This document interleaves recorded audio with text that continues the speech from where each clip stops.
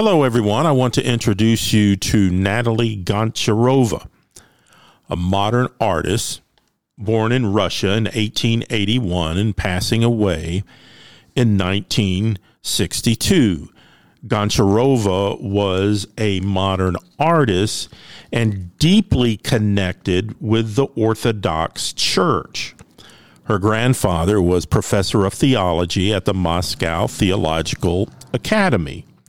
And Gonchorova, because of her interest in spiritual matters, painted religious themes mirroring the style of well-known icons.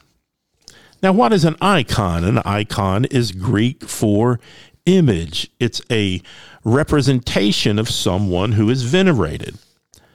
Icons follow a specific style.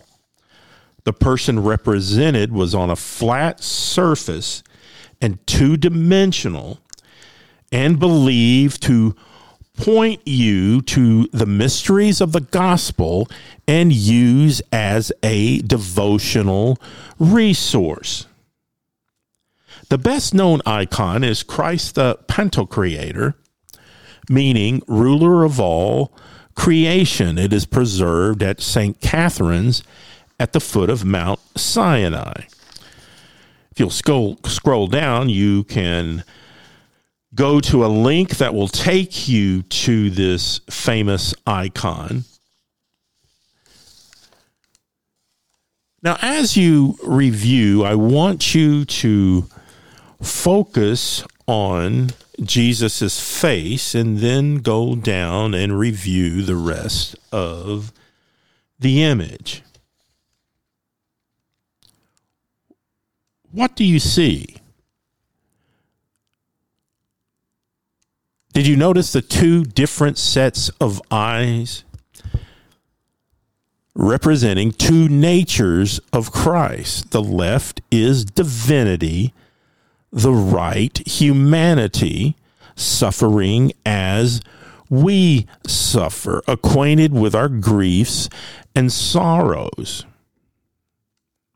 The right eye looks swollen and sickly. And notice there is no depth. There is no distraction in the background. The focus is on the image with the hand of Christ raised in blessing you. Now, back to the 20th century and Natalia Gonchorova. Beginning in 1910, her style of painting Christian subjects, as I said, was derived from the best-known icons. She would paint her interpretation of these icons, and being a modern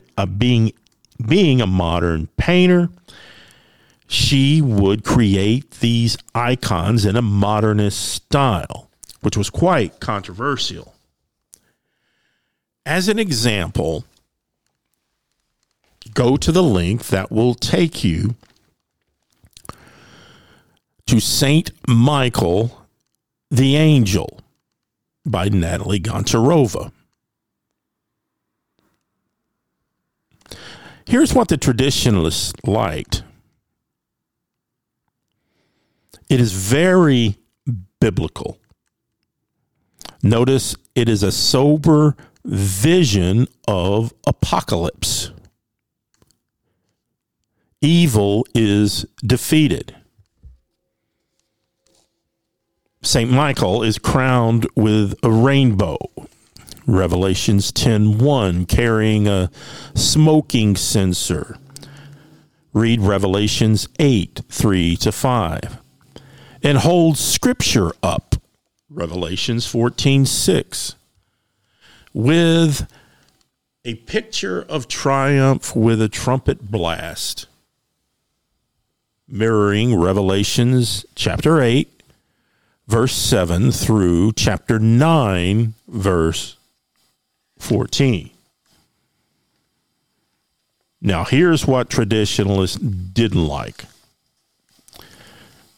The image is modern, borrowing from French modernist painting style. It was felt as a Russian. This was crude and, many believe, creating something blasphemous. In addition, creating icons was reserved for male monastic scholars. The idea of a female, and worse, a non-ordained female, creating pieces of devotion. A woman creating these subjects raised the questions of irreverence. Gonchorova, around 1912, wrote a letter defending her work and wrote it specifically to females. And in this letter, she responds on, she believes, theological grounds. Here's an excerpt. To repeat all of the good and idiotic things that have been said about my sisters 1,000 times already is infinitely boring and useless. So I want to say a few words not about them, but to the women. Believe in yourself more, in your strengths and rights before mankind and God. Believe that everybody, including women, has an intellect in the form of the image of God. She further responded to the traditionalists, saying, people say that the look of my icons is not that of ancient icons. But which ancient icons? Russian, Byzantine, Ukrainian, Georgian? Icons of the first centuries or more of the recent times of Peter the Great? Every nation, every age has a different style.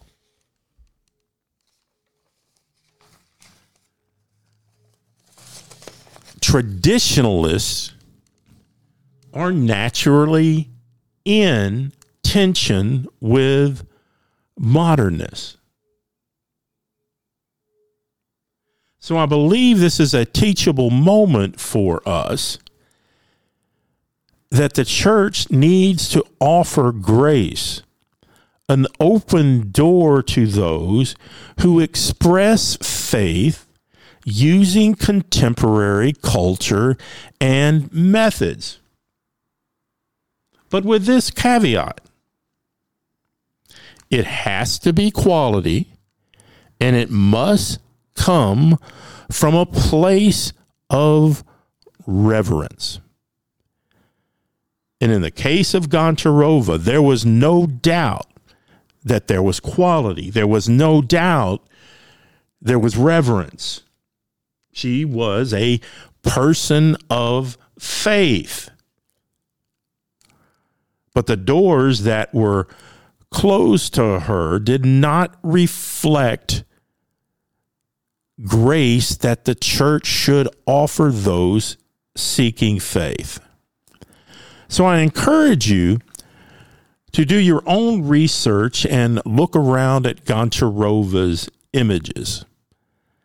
They are quite beautiful and powerful. The imageries are biblical. Most of them focus on the apocalypse. And notice the timeline of her life. 1881 to 1960. That's a lot of wars, a lot of suffering, and a lot of pain. And that was reflected in her work using a modernist method.